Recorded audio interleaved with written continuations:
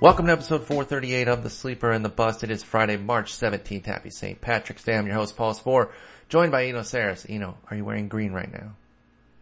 Pinch me. I'm going to pinch you. I'm going to pinch you. I'm not. I'm wearing a red Marvel shirt and just finished eating an orange Cheeto sandwich, so I don't... There was a lot of no discussion about this this Cheeto sandwich in my chat. Your life is creeping in on my chat. I like the idea that it was a heat check of a sandwich. That's exactly what, that was the funniest one was, does Eno think he's so good at sandwiches that he can have a Cheeto sandwich and we're just going to accept it? And I'm like, you know what? That's a pretty damn good question. It is. At the same time, I come out on the pro side. I thought it looked tasty. I'm a guy who will throw some chips in. I like getting the crunch in there. So I supported it. How was it? Yeah, I liked it. There was an idea that kind of came out of it. A lot of the stuff that I do is not, I'm not saying this is amazing. I'm saying let's try this and then maybe something cool will come out of it. And one idea that came out of it from Derek Van Riper over at RotoWire, which I kind of like, is to maybe crush up the Cheetos next time and then dip a bread and egg and then in the Cheetos and fry the bread. Holy and shit. Then take maybe avocado and bacon and put that on the inside so you would have creamy, salty, crunchy on the inside, crunchy on the outside, cheese. It has a lot of the things you want. Maybe God. Use the hot Doritos. I'm dying right now. I want this right now. I want this right now. The hot Cheetos would give it a little bit of spice and cheese, and I think that might be a fun thing to do. It would look pretty weird too, so I like that idea. I ate pretty early. It wasn't really lunch. It was like a brunch. Not quite, obviously. I didn't go anywhere, but and I need to eat lunch. Basically, is what I'm saying. It's 4:00 Eastern Central Time, and I haven't eaten. That just made me so hungry. So we're gonna wrap up the show. That was episode 438. Got to go to lunch. No, I'm just kidding. But we got some baseball to talk about. We're gonna cover two teams today because we are a little bit behind on the team by team breakdowns. We're gonna get to all of them. Don't you dare worry about that, y'all. I'm gonna get some guests in here. Might do some solos. Jason and I, we're going to get to all these teams. So we got to hustle. So we're going to do two teams today. Nothing on the transaction front, so that helps. I do have a question for you, though. I do have a leading off question of the day. Since you seem to know, your fingers on the pulse of all this, who's getting cut next now that Derek Norris was DFA? You're the waiver wire whisperer. Prank call. Who do you think? No, I'm not going to be the DFA whisperer. Please don't do this. Whose career do you want to end? No, I'm kidding. Exactly. I had to put it in there. Byung-Ho Park and Derek Norris. We talked about both of them getting DFA'd on this show, and they've come to fruition. So, Eno's not trying to put anybody out of work. It's just might get there on the Padres. There's probably some. There's probably some people there. Actually, maybe the crowded team. Maybe Cleveland's the one that's going to cut somebody. I mean, it could happen. Cleveland and San Diego. Those are the teams we're talking about. Let's dive in. Let's talk Cleveland because obviously they're a very interesting team. World Series competitor, very close to winning it all, and they didn't even have some of their best parts, which we will talk about. But we're going to start with offense. And I want to start at the top of their lineup because it's a really intriguing situation there. That, of course, they added in the middle with Edwin Encarnacion. That's an upgrade over losing Mike Napoli. But at the top of their lineup, they're two table setters, two switch-hitting middle infielders, Jose Ramirez and Francisco Lindor. Both had awesome fantasy seasons last year. Neither has, the standout counting category, but they do have great batting average and a bit of everything across the board. So what's next for those two, Lindor and Jose Ramirez? The market's interested in them, especially Lindor, but what do you see? Where do they go from here, really? It is funny. Jose Ramirez is undervalued mostly because he doesn't have that standout skill, and it's hard to know how to plug him into your team. A lot of times you're like, oh, I'm going to get steals from this guy, get power from this guy. And when you get Jose Ramirez, it's almost like getting like a Melky Cabrera for your infield.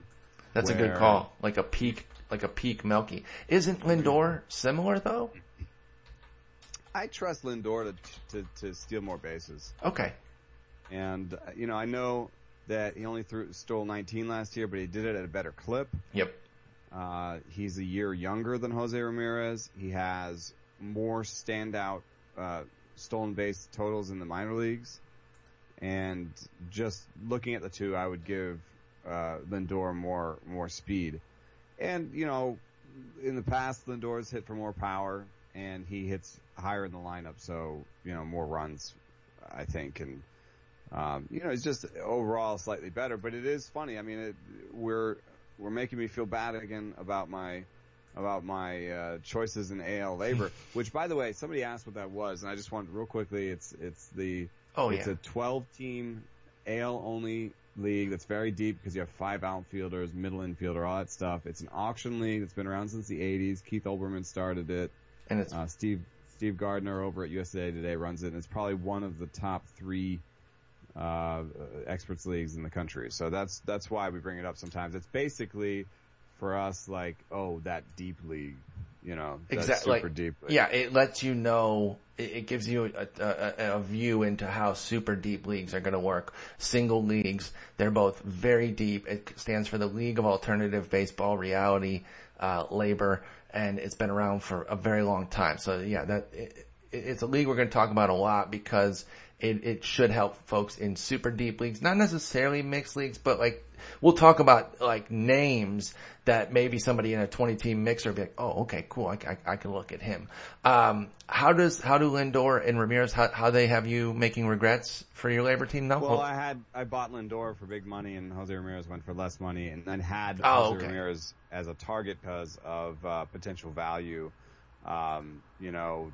potential value according to the ADP versus auction value. So, I no regrets now. Let's go into it. I do think that in terms of ceilings and floors, maybe their floors are somewhat similar, but I would say that Jose Ramirez's floor is lower because if either of these guys steals 10 bases next year, for me it's Jose Ramirez. If either of them steals just 10 bases, is that what you said? Yeah, exactly. Yeah, and that makes sense because, Ramirez has never been a major base stealer until last year's 22 that were a spike. In fact, they were more than he'd had in his career total. Before that, he stole 10 and 10, and there were part-time seasons, so that was his first full season. So I guess it's probably keeping pace, but 22 for 29, solid, not over the top. Let me see what that rate is. So 76%. That's pretty darn good. I want to give him his credit. Right, it's past break even, but it's not. It's Lindor went 19 for 24. I think that's better. Also, I just when I think of them, I think of Lindor as the speedier guy. I agree. I think in terms of body and watching and the eye test. So from raw speed skill standpoint, I totally agree there. I just like both. I like both a lot. I would actually put both on a team, Lindor and Ramirez. Even though I agree with you that Lindor's skill set, his pedigree is richer, I do find it a little bit curious that Ramirez goes 68 picks later. And so you hit on it that perhaps Ramirez is a little bit underrated more than I think Lindor's overrated.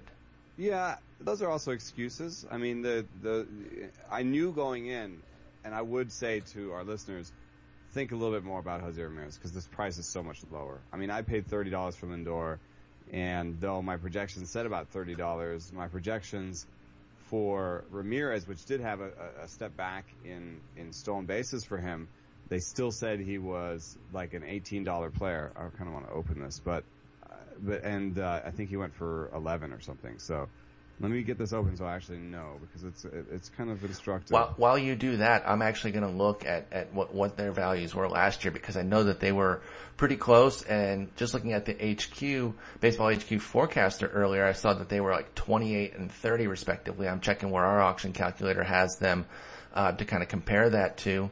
I thought I picked AL only. Why is it showing me Gene Segura? Oh, because he's American. But I'm doing 2016. Come on.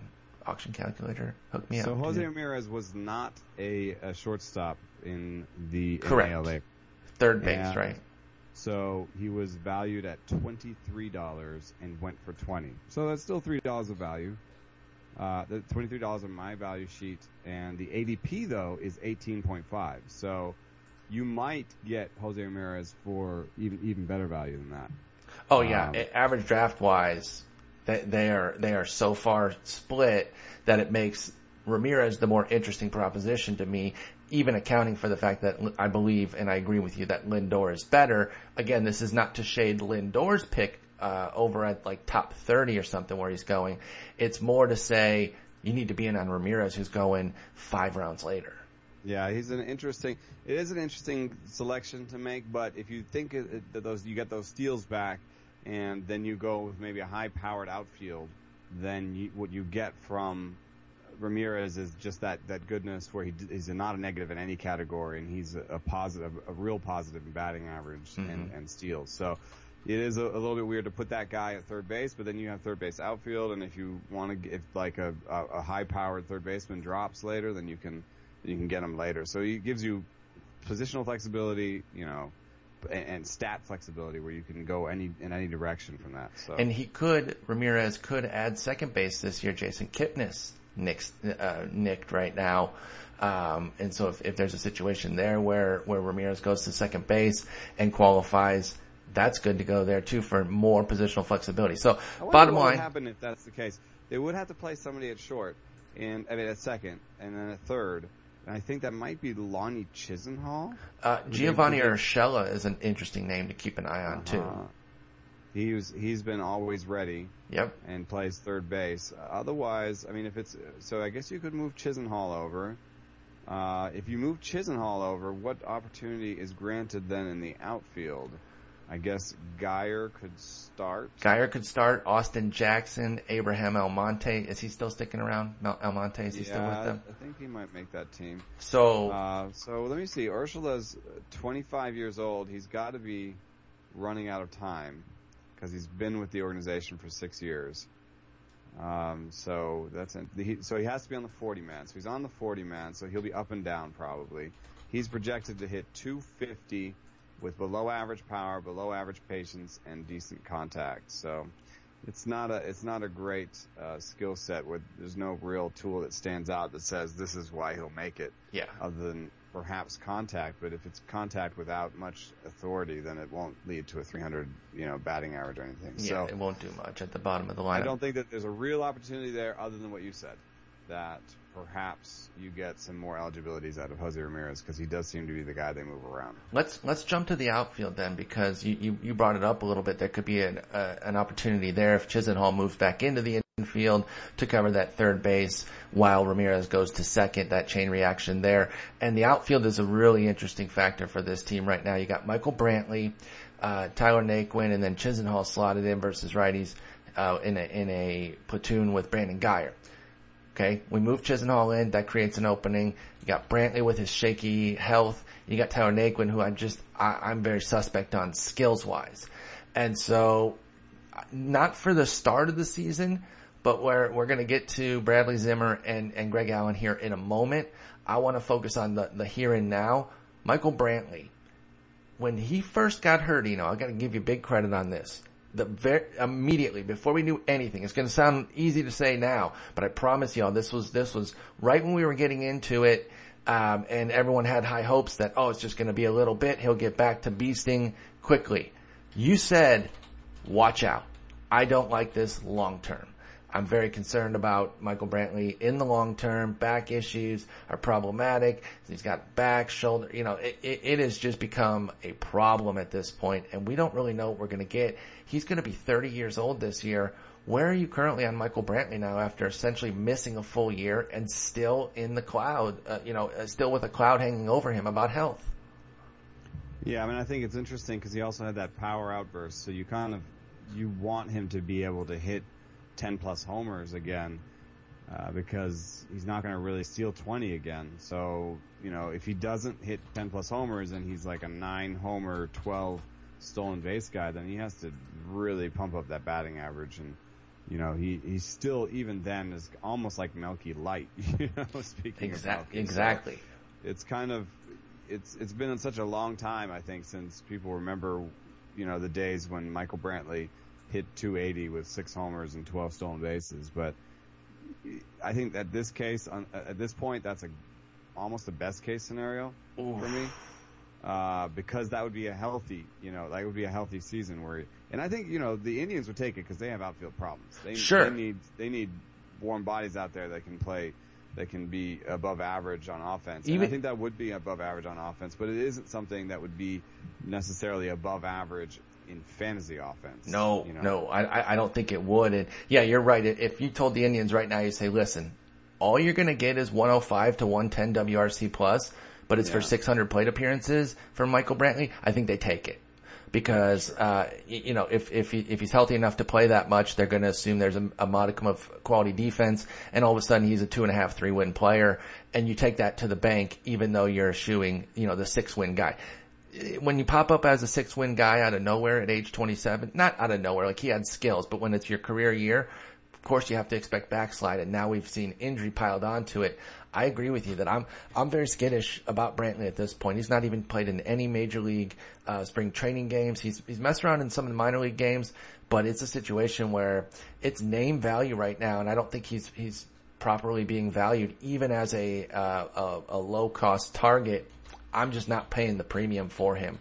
So, I mean, if you're using depth chart projections to do your valuation, that's 292 with 12 homers and 12 stolen bases.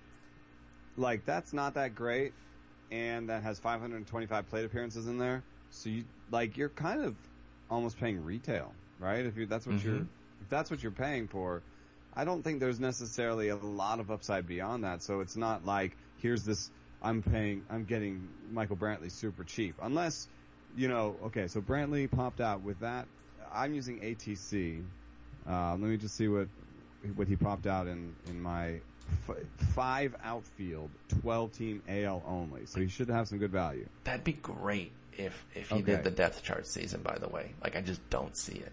Yeah. Well, with something that looks like that projection, he had an $11 value and he went for 7. So there you go. Few bucks. There is a little bit of opportunity there. It just seems like a lot. What's another $11 guy that went for similar was Corey Dickerson, who's also a major health risk and has a little. Oh wait, that's Alex Dickerson that has a little something right now. But either way, it's Corey another. Dickerson's a health risk, but he's younger. Yes. He was valued for 12 and went for 9. Josh Reddick.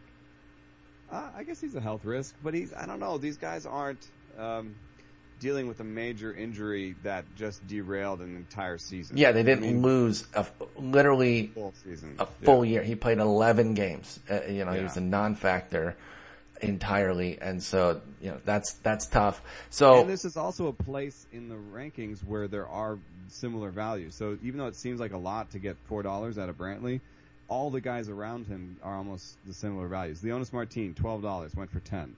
Cameron Maybin, $13, went for 9. Corey Dickerson, $12, went for 9. See, it's like he's just in that part. And right there, Tyler Naquin, $10, went for 8. So if you want to say anything is from Michael Brantley, I would say, hey, look for a $10 outfielder. Right? You'll probably get some good value there. Maybe not Brantley, but another $10. And just don't overrate the name. I would love a Michael Brantley comeback entirely because not to toot my own horn too much. Actually, I love tooting my own horn, let's be honest. But I was in on him a little bit early there for the breakouts. And it was great. It's fun. It's fun to be in on a breakout when it hits. But that doesn't, just because I'm longing for those years doesn't mean I'm going to overpay to get back to that 14, 15 level. You got to be smart about Michael Brantley. And I think in the long term of the season, it's going to create opportunities for those two prospects. And I want to talk about them in relation to Tyler Naquin. I'm not calling DFA whisperer here or waiver wire whisperer on Tyler Naquin. I don't think he's going to get cut. I do think he's going to get demoted though at some point. I'm not a believer in what he did last year. And I think that Greg Allen, or Bradley Zimmer are going to force their way up and they're going to eat up Tyler Naquin's playing time. Now, maybe they come up either way because Chisenhall moves in and there's a spot in the outfield anyway, or Brantley creates that opening and Naquin's just fine. But I have some concerns there, and I think one of those prospects is going to be the dude. How do you see the rest of the outfield panning out as it relates to Naquin and then prospects Bradley Zimmer and Greg Allen? You know, I think that Naquin did make some adjustments where I think he stepped closer to the plate. Mm-hmm. And sold out for power. Sold out for power a little bit. You can see there's huge uptick in strikeouts. And, you know, that got shown by, I think, Jeff Sullivan and August Fagerstrom wrote really great pieces about them. However, you know, right around the time that they wrote those pieces, Naquin went in the toilet. I mean, with said strikeout rate being a major culprit. Yeah, and I don't know if, I mean, he looked a lot more like Michael Brantley in the minor leagues. So, you know, for him to come up and slug like he did was very surprising. And if you look at his ISO by month, June 446, July 333. Those are ISOs. Yeah, those are ISOs. 158 in August.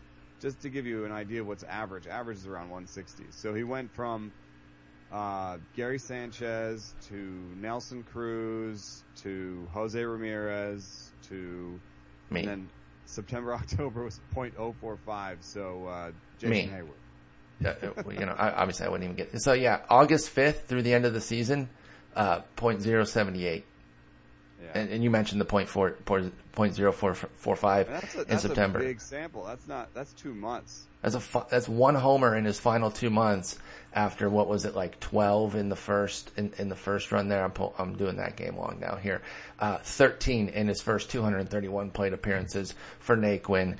And so, you know, it was a great spike. The league adjusted to him. He could adjust back and continue to do well. I think that was probably the best run of his career that we're ever going to see. That 231 plate appearances is going to be Tyler Naquin's ultimate peak. That doesn't mean that he goes completely into nothingness, but like one of the things, it's funny because I remember talking about Michael Brantley's injury last year and I said, you know, Tyler Naquin could get some playing time and be a steals option for you. Well, he only went 6 for 9. I thought maybe he would get some running in there. Never was a huge speed guy in the minors either. I just thought, he'll give you some cheap speed, maybe like some batting average. Speed, exactly. Yeah. But instead, he gives power and batting average, has a hell of a 365 plate appearances when you add it all up. But it was interesting that I couldn't have been more wrong on the side of what he was going to deliver.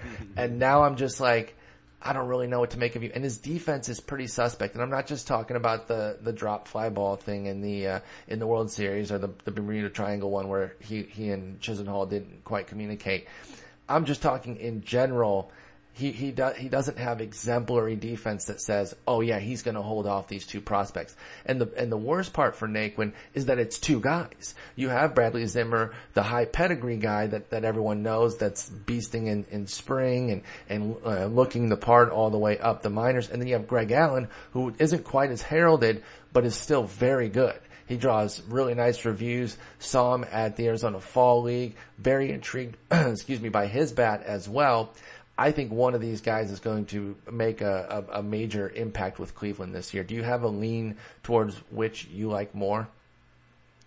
Well, we've talked about not overrating spring stats too much. Correct. But we also talked about if there was something that you were going to look for in the spring and what would it be. And, you know, on the offensive side, for me, it was strikeouts. Because strikeouts are one of the first things to become meaningful. You know, other than that, it's ground ball, fly ball rates, but the problem is we don't always have those for minor leaguers. So, true. You know, that's hard to sort of figure out. But for Brad Zimmer, you know, I think strikeouts are a major concern. He had a 37% strikeout rate and 150 plate appearances in AAA last year. And even before that, he was always over 25% ever since he hit the high majors. So he's always had the ability to do enough power and patience to make up for that. And he may not be, you know, a batting average guy, and he may not have a great strikeout rate in the major leagues.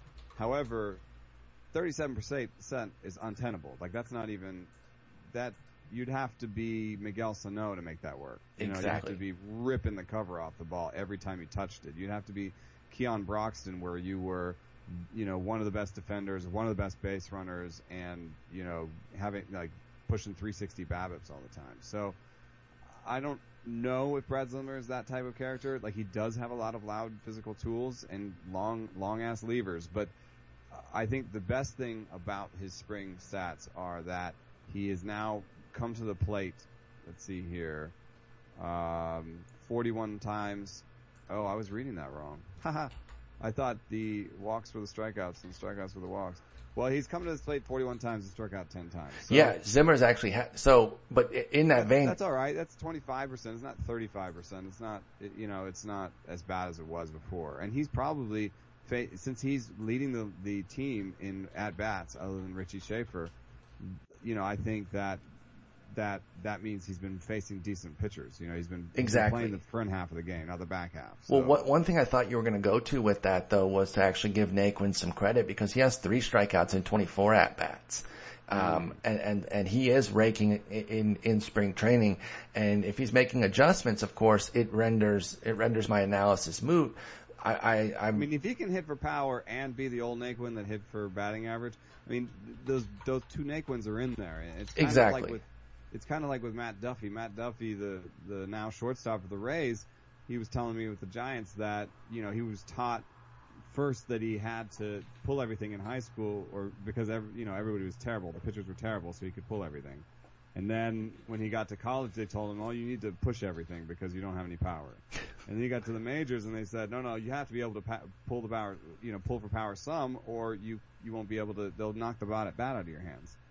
So, Matt Duffy said he's a little bit schizophrenic where he's got these couple people in him, but he's got these 2 different things he can do. I think Naquin, the best case scenario is that he knows, when to hit for power and when to kind of be the old Naquin. So, I mean, that is possible. It's nice to see his strikeout rate go down. It's nice to see Zimmer's strikeout rate go down.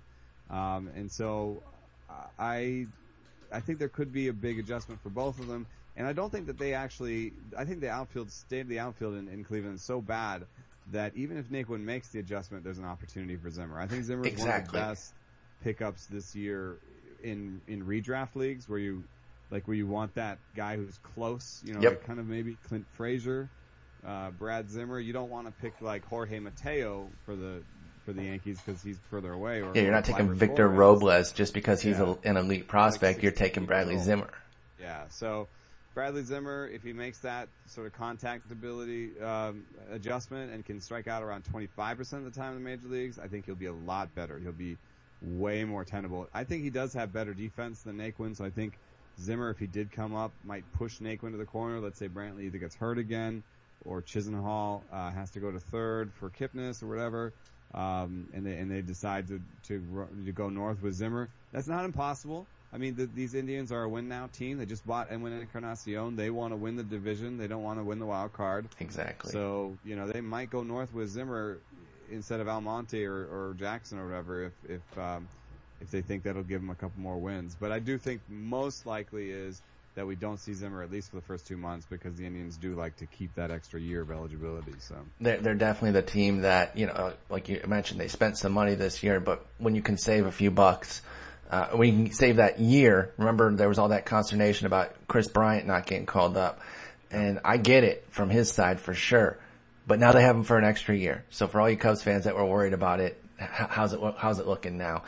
Quick word on Greg Allen. He's been kind of old for his levels. But he has done well at them, and he's stolen 50 bases per 600 plate appearances coming up through the minors. So if he gets an opportunity, he could be that big speed guy. Really has good control of the plate, 159 walks to 164 strikeouts in his 1,456 minor league plate appearances. And again, as you pointed out, the outfield in Cleveland is such that there could be opportunities for multiple guys here. And when you said Chisenhall moving to third for Kipnis, you meant with Ramirez going from third to second, just before anyone messages and says, does Eno think that Jason Kipnis plays third base? Because I've never seen him play third base. If you thought that Eno would make that mistake, that's how you probably sound. That's just my imitation of it. It's just the Chisenhall moving around stuff. Yeah. Exactly. Let's move over to the catcher and then get to their pitchers. Any real chance, not 5%, not 10%, any real chance of a Yan Gomes rebound after 2 hideous seasons?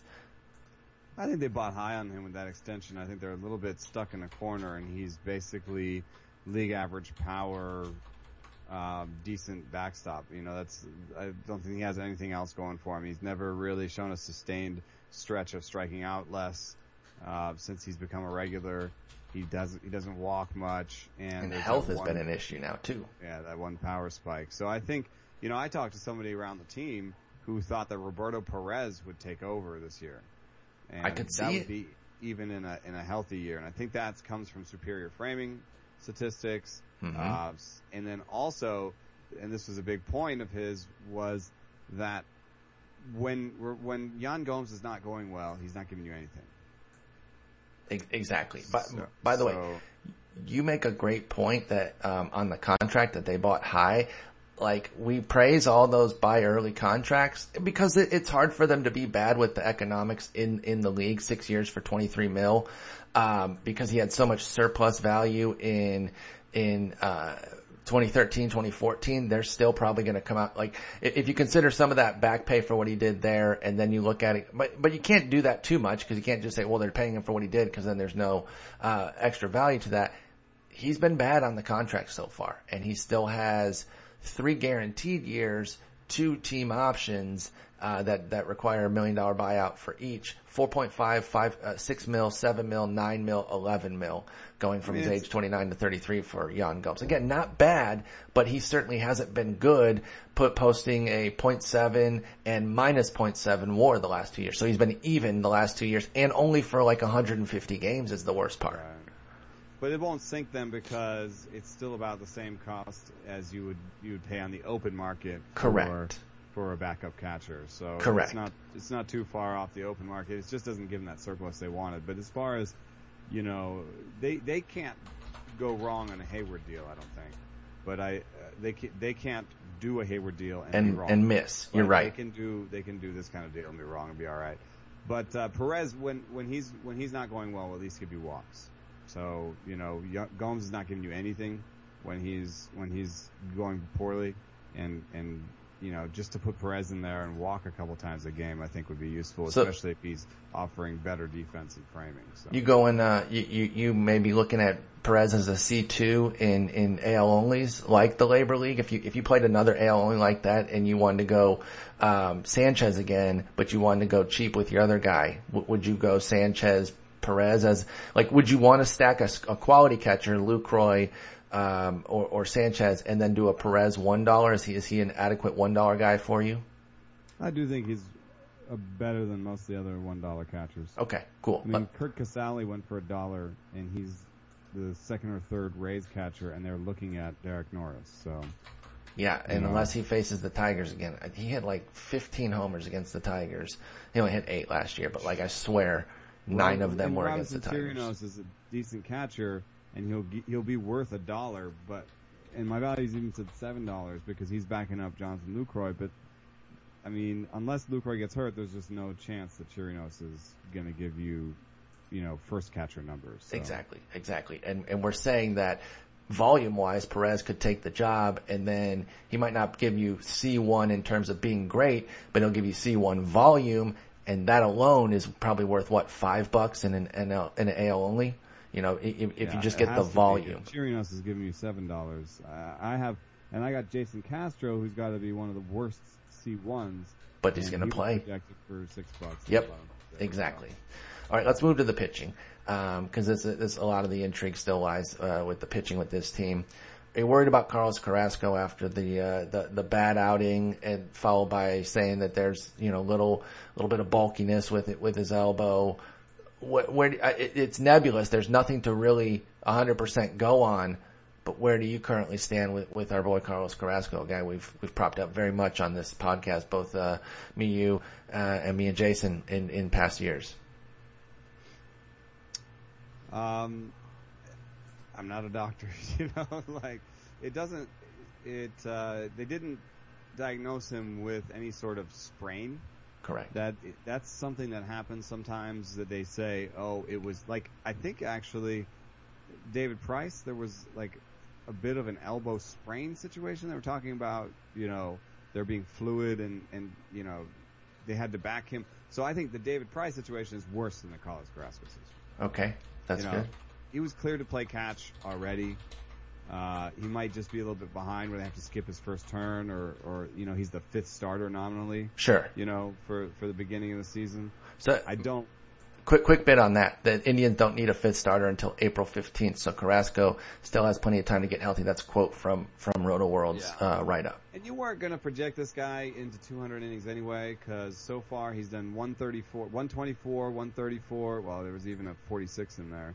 134, 183, and 146. So he's already had Tommy John. So he hurt himself running to first base. So, he's not a paragon of health. He doesn't look, he's not svelte. He's not Thor out there. No. So, he's a little soft. I think he could still make 175, 180 innings in a best case scenario. I think probably our depth charts have him a little high on the innings with 188. But when you have a guy slotted into the first and second spots in the rotation, you give him the most innings, really. And he'll be second. Kind of throw up your hands and say, I don't know. I don't know what he's going to do. Zips is the one here that 161. That seems very reasonable. 161 with a 3.30 ERA, 1.12 WHIP. That's still so good when it's in, and it's going to have so many strikeouts, 10 strikeouts per 9 with 161 innings. You're still going to get so many strikeouts from that I think he's going to end up still being a top 20 pitcher. So okay. If he falls out of the top 20 in price, I think even if he falls out of the top 15, I'm buying.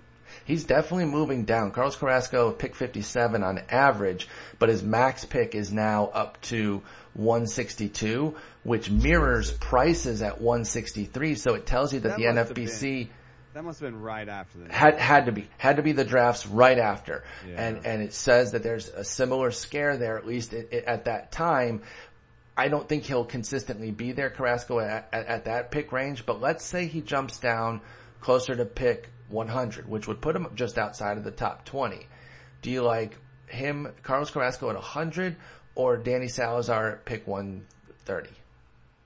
I'll take Carrasco. Salazar has just as much injury risk. Absolutely. And our depth charts have him at 170 innings pitched, but look at Zips. There he is, 164. So, and then who do I trust once the ball's put in play? Carrasco a lot more. Danny Salazar is the king of dick shots. I mean, I don't know if I've ever seen anybody throw it down the middle, as often as he does. Is usually going 95 or whatever. That's the thing. So it's usually good, and so he challenges guys, but they get him. I remember a particular instance of that against Miggy, and they were just having a great battle all game, and then Miggy got him in the 7th. He's like, you can't throw that many cock shots and expect to get away with it, dude. And he went Apo Taco on him, some like 120 mile per hour madness out to right field because he got him. And the good hitters do get Salazar when he keeps doing that. He keeps challenging. His command is an issue. He is another one of those guys that you look and you say, well, he's so good. He shouldn't give up these home runs or have these issues. He doesn't have great command of the stuff. And he, like you said, carries just as much injury risk. So, I'm with you with Carrasco at a low. What if Carrasco meanders back up toward his current price though, or his current average, which is 57 pick? Let's bump it down just a little. Let's say like pick 65. Is that split big enough that you would go Salazar? The would you rather on Carrasco versus his peers in that range would be Kyle Hendricks, Carlos Martinez, and Jacob deGrom. They're all 66.3, 66.9, and 66.7. I think I'd take him above Hendricks just because I like Carrasco's skills better, there's a bigger body of research and knowledge about the type of skills Carrasco has than there are about the type of skills Hendricks Definitely. has. More statistics we can use to track those things. So, what about deGrom and Seamart? I might take those ahead. Now it's funny; they all have the same injury risk. Yes. And so, maybe the same. I say the same. They, deGrom and Carlos Martinez don't. in terms of recency. Well, they're not currently in their right, exactly injury risk window, but DeGrom had older nerve surgery. Martinez has always been a guy who's had the kind of bulky. 3 weeks ago, we would have said they had equal risk. Right? Correct. So I think maybe when you're splitting hairs like that, maybe it's okay to take DeGrom and Carlos Martinez over Carrasco because they haven't had a recent scare. That's fine. But what I'm saying is, don't forget, if it does widen, if the gap does widen, and what if you get DeGrom or Carlos Martinez and Carrasco's around in the next round? Oh, I would take both so much. Back in because I think probably in that scenario, there's like a 2/3 chance that you have two really good pitchers. Yep, I'm taking two of those three. Right? Back to back so easily. Absolutely. There's probably like a 20% chance that you lose both of them for like the whole year. But, that it's not that much higher than any two given pitchers. That's what I'm saying. It's exactly. Like there's a 40% DL chance for all pitchers, and the riskiest pitchers are at like 44%, and the least risky pitchers are at like 38%. It's like not a huge spread. It's just not wide enough to make these distinctions. And we just don't know that much either. And I think that's why our lack of knowledge scares us so much when something does happen. And so you see maybe some overreactions when a Carrasco gets this news, and even David Price, there could be some overreaction in some leagues. So, I'm not saying to ignore injury risk, but understand that every pitcher out there, just because it's not being reported doesn't mean that certain guys aren't going through soreness and that they're like, a little bit away from, hey, I got a sprain here and it has to be reported. Like, don't assume that just because they're not in the news means they're 100% healthy. That was the one thing that opened my eyes. I went at the winter meetings and just asked everybody, what's something that you learned when you got inside the game. So I asked a bunch of people off the record, what was something you learned when you got inside the game? And one of the responses was pitchers are always hurt. Always. They're just always hurt. And so you have to keep that in mind, that they're not at 100%. Pretty much, John Smoltz illuminated on some of that when we interviewed him, talking about 10 starts, you're at your best. 10 starts, you're pretty close to your worst. And then the middle 10 to 12 kind of decides your season. If you can, if you got 2 of your 4 pitches clicking, at plus level during most of those starts, you're going to be really good. If you have 8 of the 12 where only one of your pitches is working, you might have to grind it out. And so, they're not operating at 100% all throughout the year, and that's just what makes it so difficult to handicap pitching. But I'm still gambling on Carrasco with a price drop for sure. And, I like him with that trio. Last bit on their pitchers. How many saves does Andrew Miller rip from Cody Allen? Like, what's their save split? If you got 45 to dole out, because they're going to be a good team. 30 and 15. Okay. I think he'll get some where the lefties line up in the 9th inning. Exactly.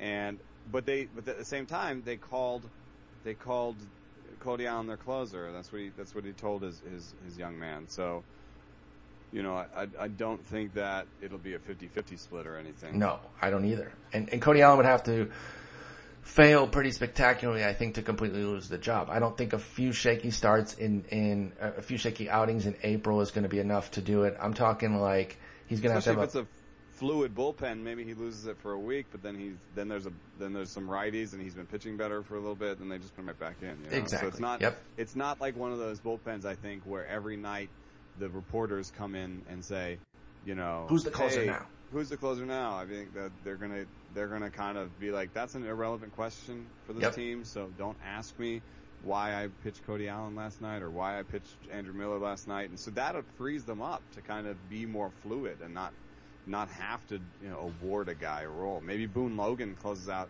a game because Andrew Miller. Actually, I did want to mention Boone Logan. Boone Logan has really good skills. And he's a lefty monster. Yeah, if you're looking for holds, I think you might find some holds where Boone Logan comes in and gets one lefty. Yep, one out for the whole. Like those lefties that are so great at being loogies, they can be holds masters. A guy I remember from years ago. You might remember him because I believe he was on the Mets when he did it. Tim Burdack had like a major hold season. Like 15 holds and 30 appearances. It was insane because they were all just these key lefty outings, and he got them, and he had a huge hold season. It was pretty interesting. So I agree with you there. Boone Logan is a name to keep in mind because he has good enough skills, and he'll get you holds. So if you are in one of those leagues, you like Miller for sure for holds, but Boone Logan's going to get his fair share as well. They have a pretty good bullpen. They've got studs. Brian Shaw's still there. He pitched a lot of crucial innings for them in that playoff run. So they got 4 guys, 2 righties, 2 lefties that they really like. And then they even like Dan Otero and Zach McAllister as long relievers. They're set up nicely. They're set up very nicely, and they might not have to lean as heavily on a Carrasco or a Salazar on those days where they don't have it. So you might get some more 5 and dives from them than you would expect just because they trust the bullpen. So keep that in mind with them as well. I want to finish on their prospects quickly because we've already talked about the 2 ones that are going to make the most potential impact this year, Bradley Zimmer and Greg Allen. But they have some other guys, hitter Bobby Bradley, pitchers Rob Kaminsky, Adam Plutko, Ryan Merritt, who we also saw in the playoffs. Any of those guys or anybody that I haven't named jump out to you as guys you're looking at to be potential impact players for the Cleveland Indians? Not this year. Not anytime soon. I think they're gonna slow cook everybody while they're trying to win, keep their eligibilities for the next cycle. And then also, there's just too many options ahead of those guys. As much as Kaminsky might be interesting, there's Ryan Merritt. I would think is no longer even. I guess he's a prospect, but he still technically qualifies for the lists. Yeah, but he's not in terms of skills. He's not really. He doesn't really have a plus anything pitch really. Yeah. I think Mike Clevenger is the 6th starter, if that's what you're looking for. There is going to be a decent amount of injury on this team, I think. So Mike Clevenger could get 100 innings this year.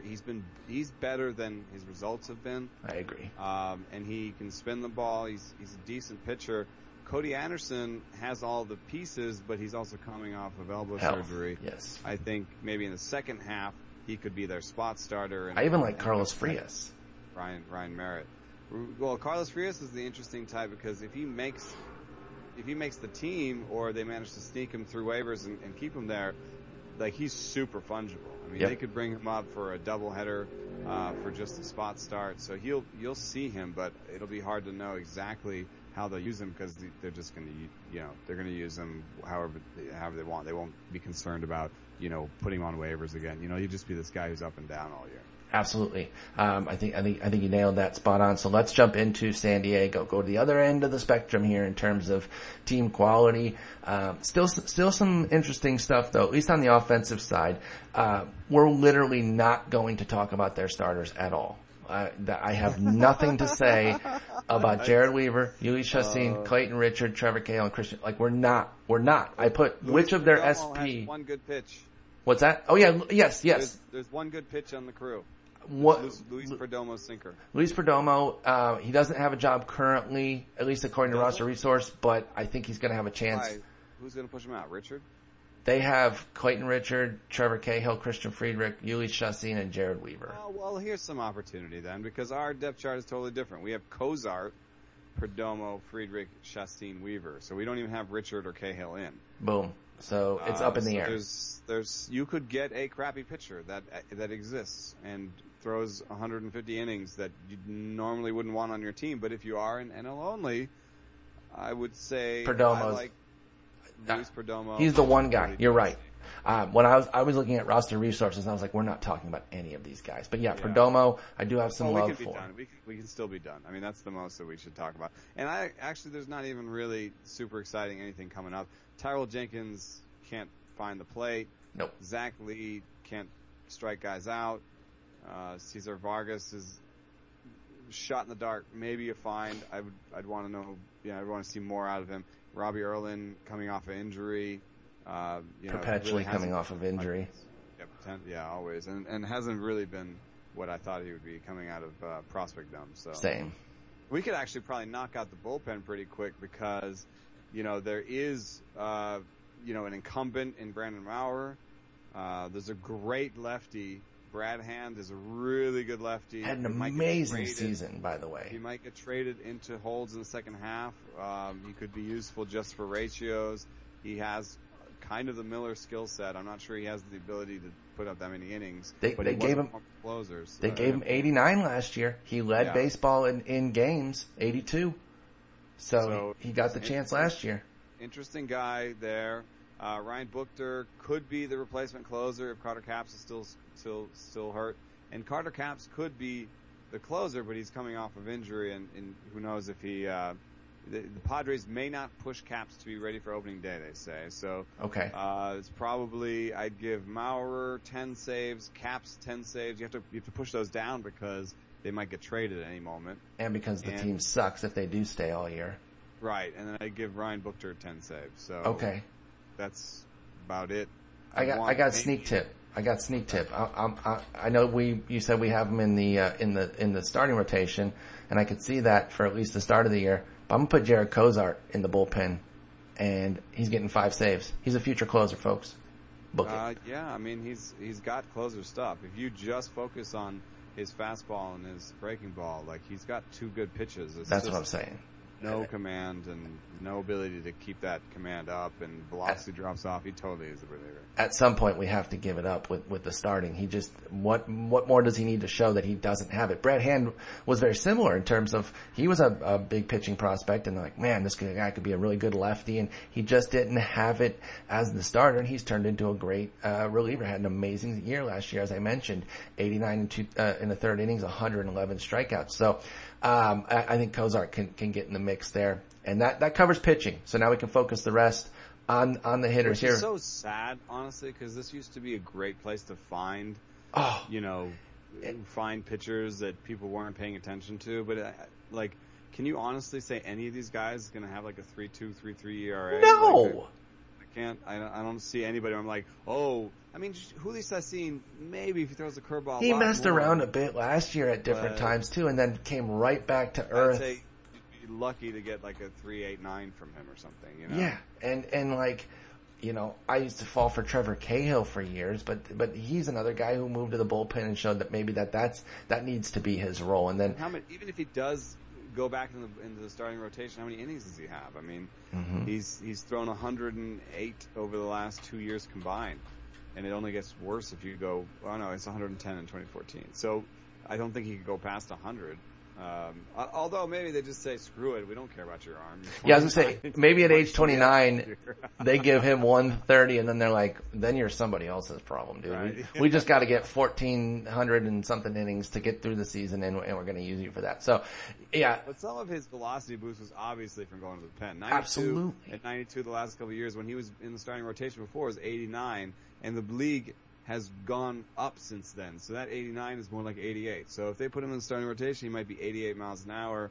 I don't see a guy that doesn't have Hendricks, level command putting up a good ERA with an 88 mile an hour fastball. So yeah, it can be done with them. All right. Pitching or hitting time.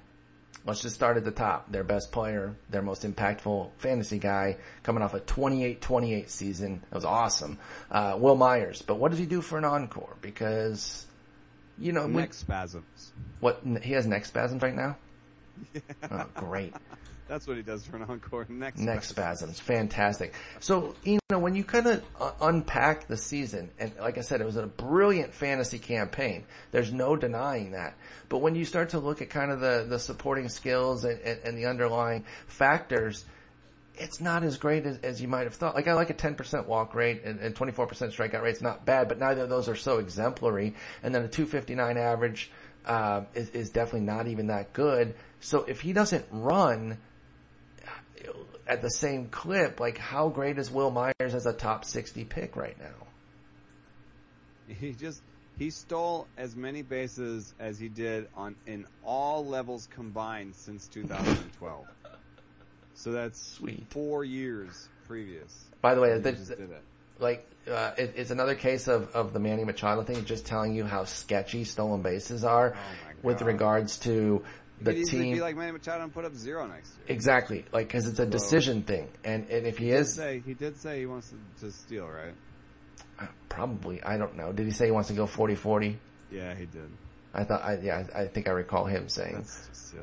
something like that. But he's had injury issues coming up throughout. That's what kind of has stunted Will Myers up until last year's bust through 88, 87, and 60 games. And so if he gets a nagging injury or two, I do think the running falls off.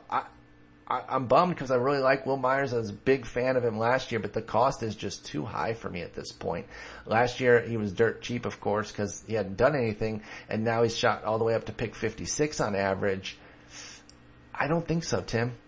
That was a Home Improvement reference for those of you that are lame as hell, just like me. I'm going to start doing that from now on. Whenever you say something I don't like, I'm going to go, I don't think so, Hey, Paul, should I make a Cheetos-based sandwich? I don't think so, Laugh track. Laugh track. I would project him. I think the projection system is giving him 20 steals or being aggressive because I think, just the conversation we were just having. So he says he wants to steal a lot of bases, steals a lot of bases, neck spasms. The team says, why don't you steal fewer bases and have fewer neck spasms? So it's like, I think that anytime that something creeps in, especially he's got wrist problems. He's had big problems time. with both wrists, big time. Sliding, run around the bases, using those hands, easy opportunity to hurt himself there. So either he does steal as much as he wants and he hurts himself stealing, or he nicks himself and they tell him steal less. So I'd give him 15 steals. And then the power that he showed. That's the question then. Where's the power? Can the power offset? He's always supposed to have this power. Yes. In the minors, he had power like this, and he was supposed to have this power, and that's fine. It's more a question of volume and what this power looks like against the rest of the league, since the rest of the league has since decided to juice the ball or whatever. So, 28 homers 3 years ago would have been amazing. 28 homers last year was all right. Sure. Especially from his position. The sneak tip with Will Myers was 99 runs, 94 ribbies on that team. And, we talked about how bad their pitching is. The offense up and down the lineup, is not the worst. It's not good, but I don't think it's so bad that he can't be adequate there. But what are the numbers is he gonna do 99, 94 again? I don't think so, Tim. 85. I'm writing it out. No, it's terrible. Please stop. It's definitely going to keep happening. No, please stop. 85, please. 85. How about this? Let's do a would you rather in first base around where he's going. Okay. Would you rather watch a full season of Home Improvement or I want to watch that show again. Me to continue doing that joke? No, okay. Jose Abreu I'll tell you I watched the full season and then you'll stop and I'll never watch it. I'm going to quiz you on plot points. Episode 9, what happened to Randy? Oh man, that girl didn't like him back because Brad always gets the girls. Okay, I'm going to go punch myself in the throat. Will Myers, pick 56. Jose Abreu, pick 61. See, the thing of it is at first base, it's a big drop down, so we're going to have to expand it out to outfield or just the general player pool as well, because first base goes really weird here. It's Freeman at pick 26, Myers at pick 56, Abreu 61, Hanley 81. So it's like these, it's really spaced out. It's because, and I got the first base depth chart for we're doing the positional power ranking, so I know exactly what's happening there. It's almost mirrors what's happening in the big leagues, which is either you have a star there or you almost completely punt the situation. Correct. And you go platoon or up and comer. Will Myers kind of represents that moment where you make that decision. Correct.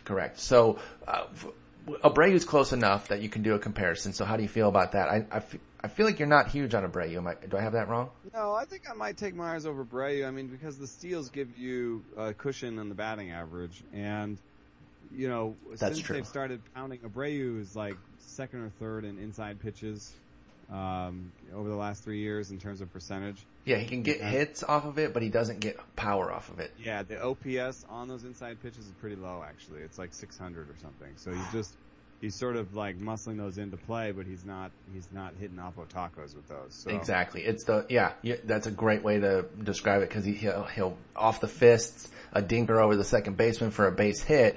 But that first year, he was Oppo tacoing that 420 the other way. Maybe not 420, but he was going Oppo taco. So Myers over Abreu. The projection would have for Abreu is that I believe in is sort of 290, 25, 26, 27, and I think that Myers can equal that power, and then with the scarcity of steals, that I think that gets him to the 285 batting average. I was gonna say, yeah, so. Even 10 to 12 steals I think would cover the batting average. Who has about an outfield in the 60s?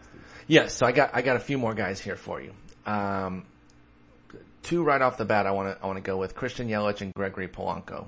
Yelich at pick 58, Polanco at pick 63. I think I would take them because they're both going to out-hit him batting average. They're going to equal him or surpass him in steals. And, Yelich has, probably like a 15 to 20% breakout opportunity. Mm-hmm. Where if he just raises that launch angle 5 degrees or 2 degrees even, he's hitting 30. He could hit, or at least as many as Myers, 25. And then he will have a way better batting average, close to as many steals and close to as much power. So then he'll be a better deal. Plus, he doesn't have the injury history, so your plate appearance projections for both of them are going to be wildly different. That's a great Polanco call. To me is an easy pick above Myers. 1,000,000% agree. Do you have his breakout chance higher than Yelich's?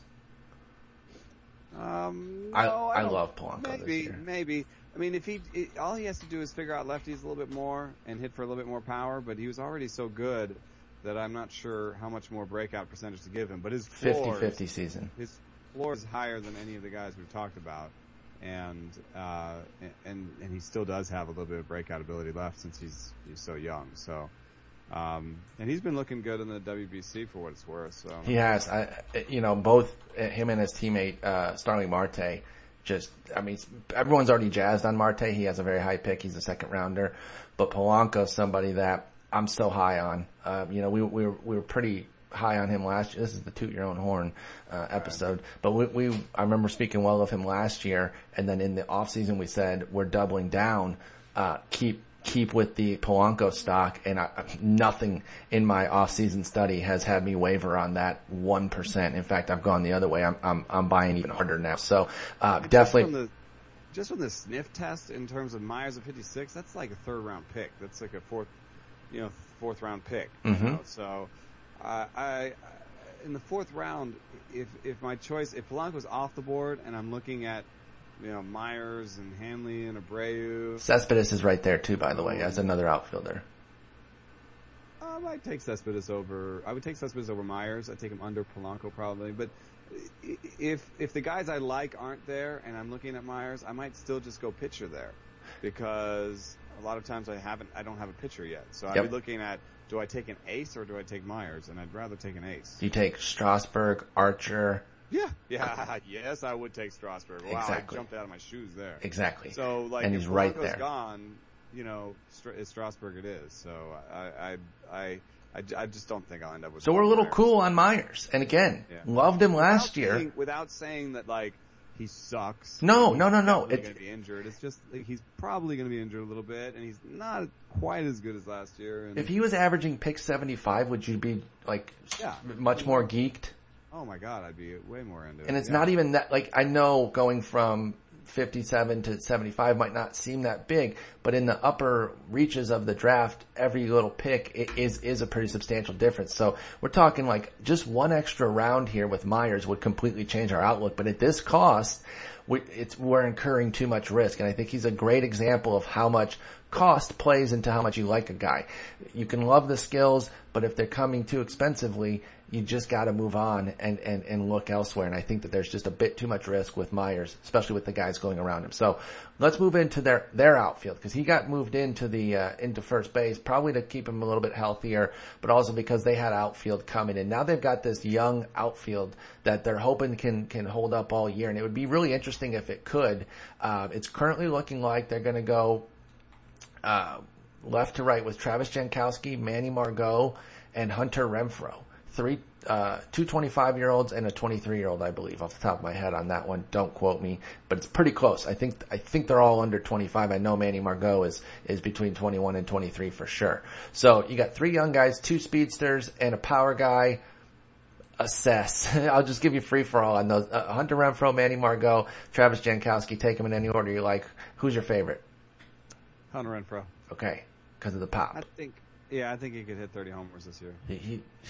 He looked so awesome it was a little stint, but the magnitude of the stint with the power that he showed was just tremendous. So you think the playing time is secured for him to take his lumps as a strikeout guy and just crush for power? I do. I think so. Okay. I think this is the kind of team they already started his clock. So, yes. So why the hell not? Throw him out there.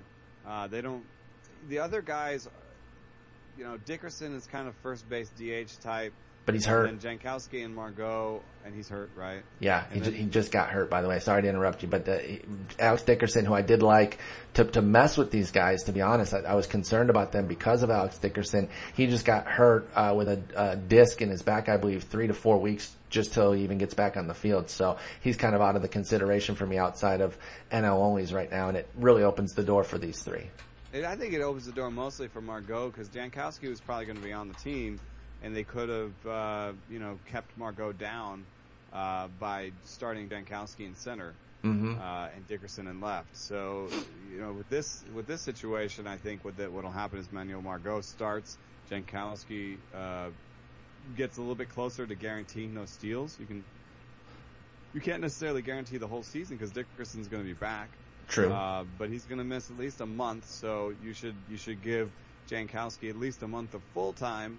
And then probably at least halftime the rest of the way. So I think our projections have him at 500 and 600 plate appearances. That seems a little bit rosy because there are flaws in Jankowski's game that offensively that could make him a sort of a defensive backup or a fourth outfielder. And a platoon guy even when he is playing. I don't think he's going to hit against lefties for Jankowski.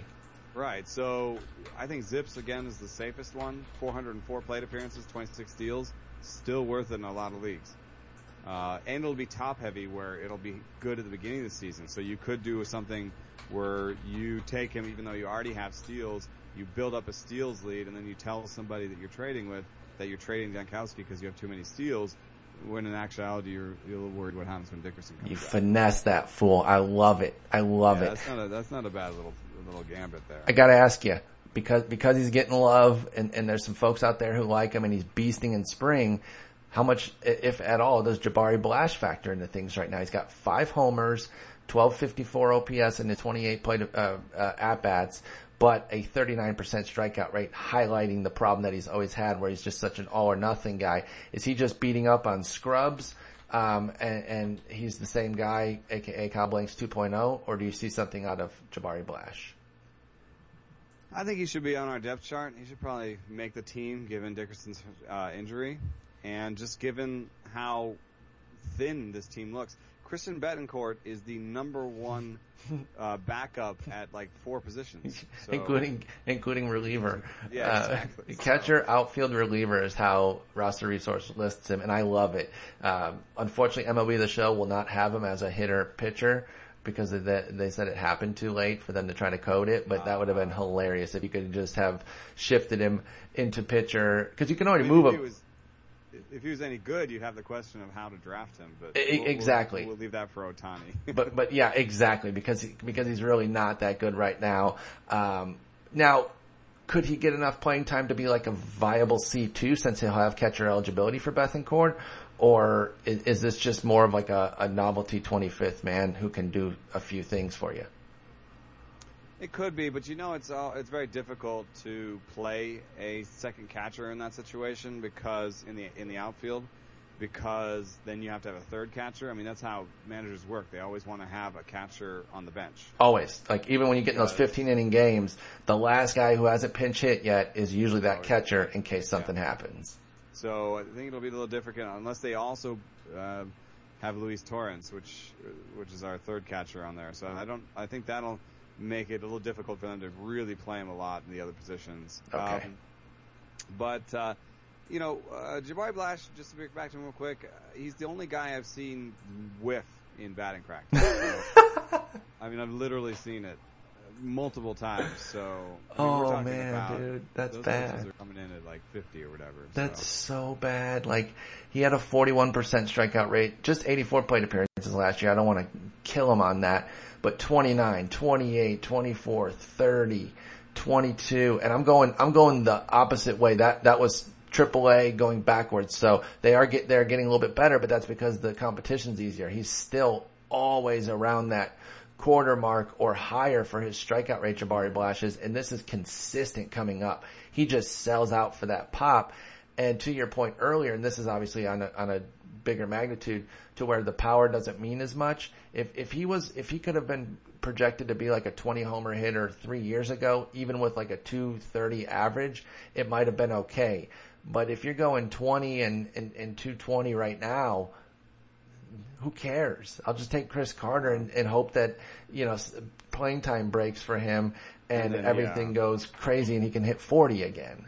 And it's a low enough ceiling where even in NL only, you'd almost rather take, like a Carlos Asuaje. You'd almost rather take like somebody who isn't going to play, but if he does play, will be amazing. You know what I mean? So it's like, it's not. You'd rather have a long shot than a guy who might play 200 games or 200 plate appearances and give you a 220 average with 10 home runs. It's just a weird thing to shoot for. So bad. Margot, deserves a shout out. There's a non-zero chance that Margot hits like 300. He has the kind of almost John Jay like skill set, I think. But with a lot more speed, right? Yeah, with a little more. Yeah, okay, decent. Yeah, more speed. So what's the speed upside? Let's play out that 300 season. Like he really busts through. He keeps the playing time, crushing it in center field defensively. Manny Margot. Like a 10% strikeout rate. Yeah, and just that firecracker at top of lineup. Actually has a little bit of punch too. You might think of him as a speed only guy, but he has a little bit of punch to his bat to where he could hit maybe 10 even if he played all year. But is he a 35 stolen base guy or is he 20 to 25 for you? Well, I think 300 is probably pushing it, but we're talking dream season here on that. Right. Best case scenario in his first season, I could see something like 280, 10 homers, and 30 stolen bases. I think that would be a really good season for him. That'd be nice. And that would mean that his peak at some point might be something better. It might be 300, 310 with 12 to 15 homers and 35 stolen bases. Of course, it's hard to do peak with stolen bases because if you show 30 stolen bases, that might have been your peak. Exactly. You just don't know. And then if he does start to emerge and put on a little weight and thinks those hitting those homers are cool, maybe he goes for the 17 homers and it's with 17 stolen bases, which would still be perfectly fine if he's hitting 280.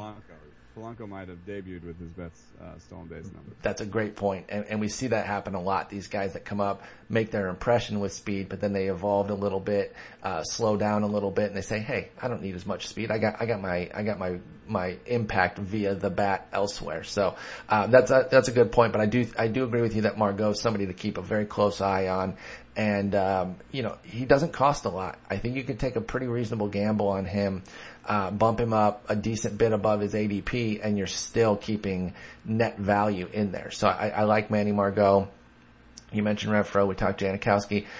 Shift back to catcher real quick. We talked about Bethancourt briefly. I want to talk about Austin Hedges. He had a big breakout at AAA last year. He was never known for his bat. He's one of those guys where if you're not a prospect guy and you just draft off of top 100 lists, you probably have Hedges on some teams and you're like, what the hell did I draft? This guy's not a prospect. Yeah, exactly. There's no such thing as a catching prospect. He was always a big prospect because of his catching prowess, not because he was going to be a fantasy guy. Well, then last year he pops 21 homers in 82 games. And I know it's El Paso, and the PCL, Pacific Coast League, AAA, but he never had shown anything like that. That's why I'm giving it some credence. 326, 353, 597. Do you know of any sort of changes that Hedges made? Like, where the heck did this come from?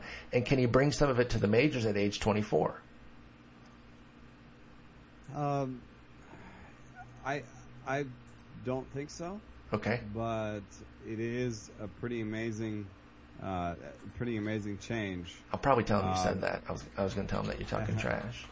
And he also changed, he did change his, if we want to look for sort of ground ball, fly ball stuff, he did change his spray chart. Okay. He started pulling the ball more and pulling in the air more.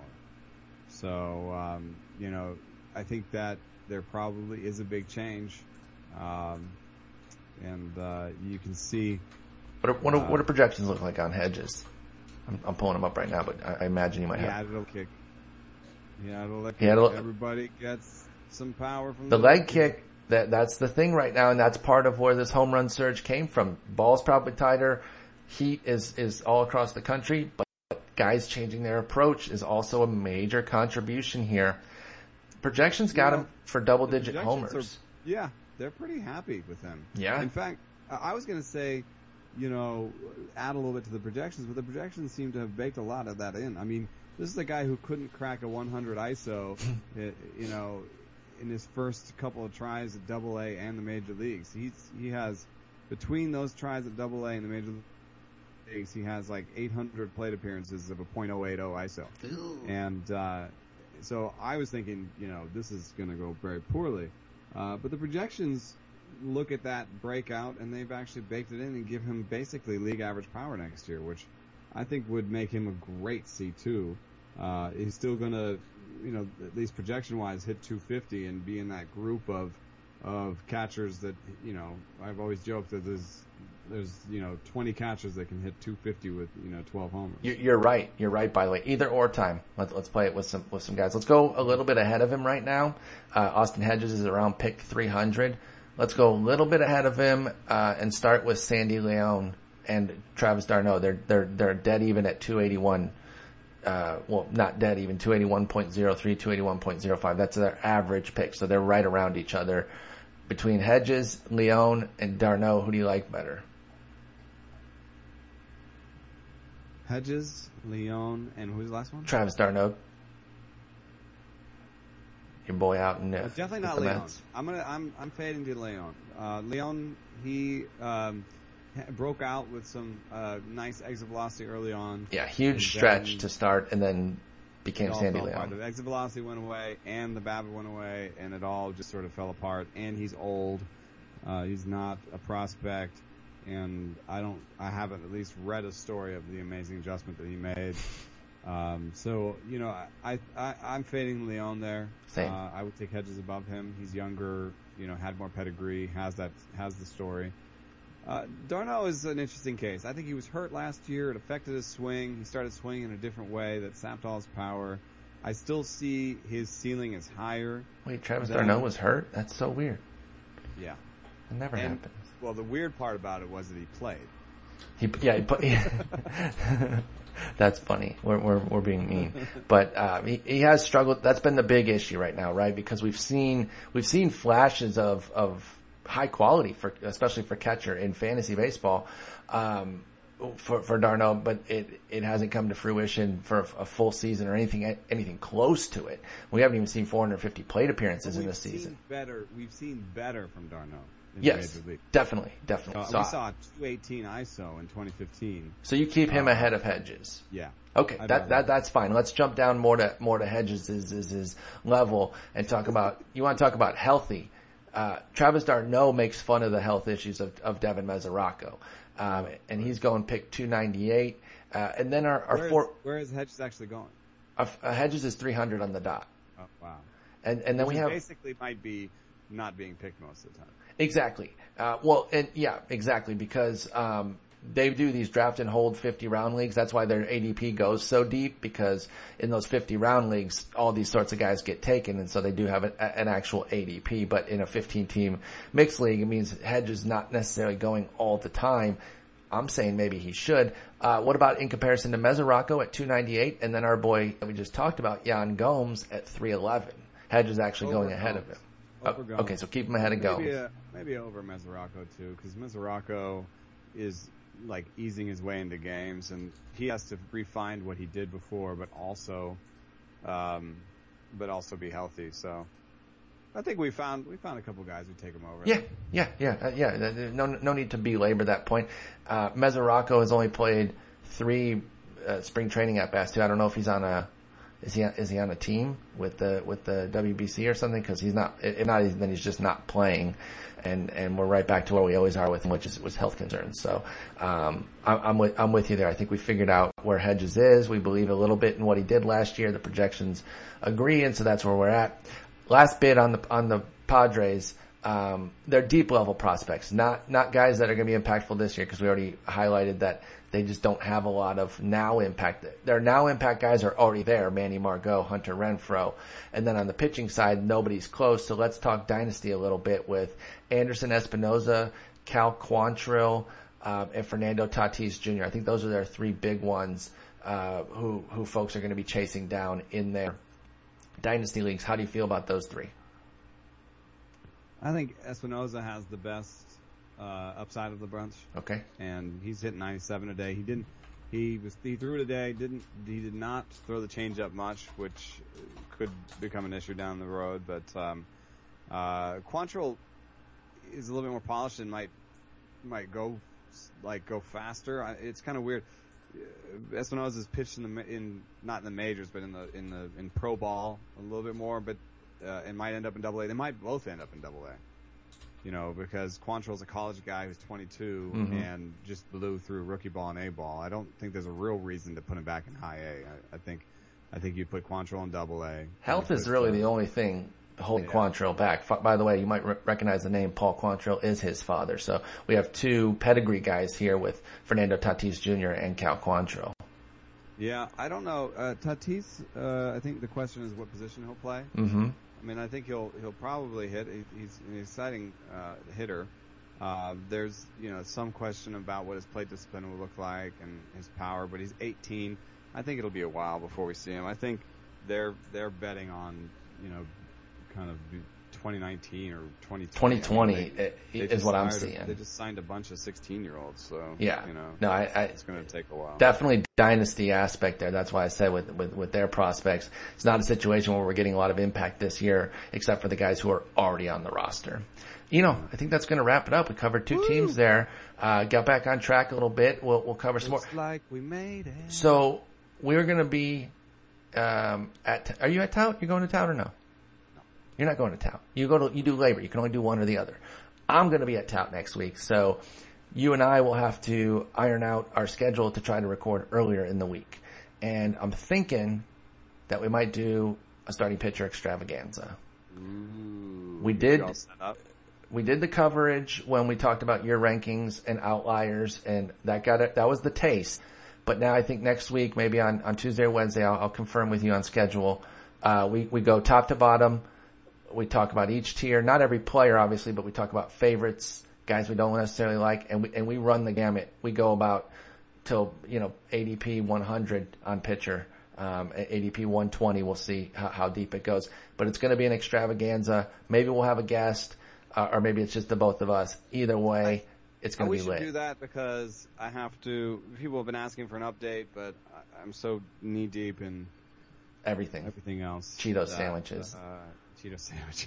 And catching up. Serious work here. Yeah, and catching up on home improvement seasons that you missed. Like you got stuff going on, so relax, folks. But yeah, if you can update your rankings, that would obviously marry perfectly. But even if you can't, this can kind of be your update where you talk, because we'll have your rankings pulled up. You say, no, I moved this guy up, et cetera, et cetera. So I apologize to those of you drafting this weekend. You won't have it, but everyone drafting the 2 weekends after, and those are the 2 biggest draft weekends. You're going to have an extravaganza. And we just went an hour and a half on Cleveland and Sandy freaking Ego, so you can expect some greatness with the pitchers. It's going to be a long ep, and it's going to be great. So we'll plan for that early next week. You and I will confer offline to decide what day we're going to do that. Stay tuned on Twitter. Great talking to you. I hope you have a great weekend.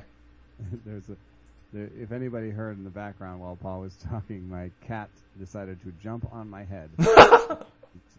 Is purring into the microphone.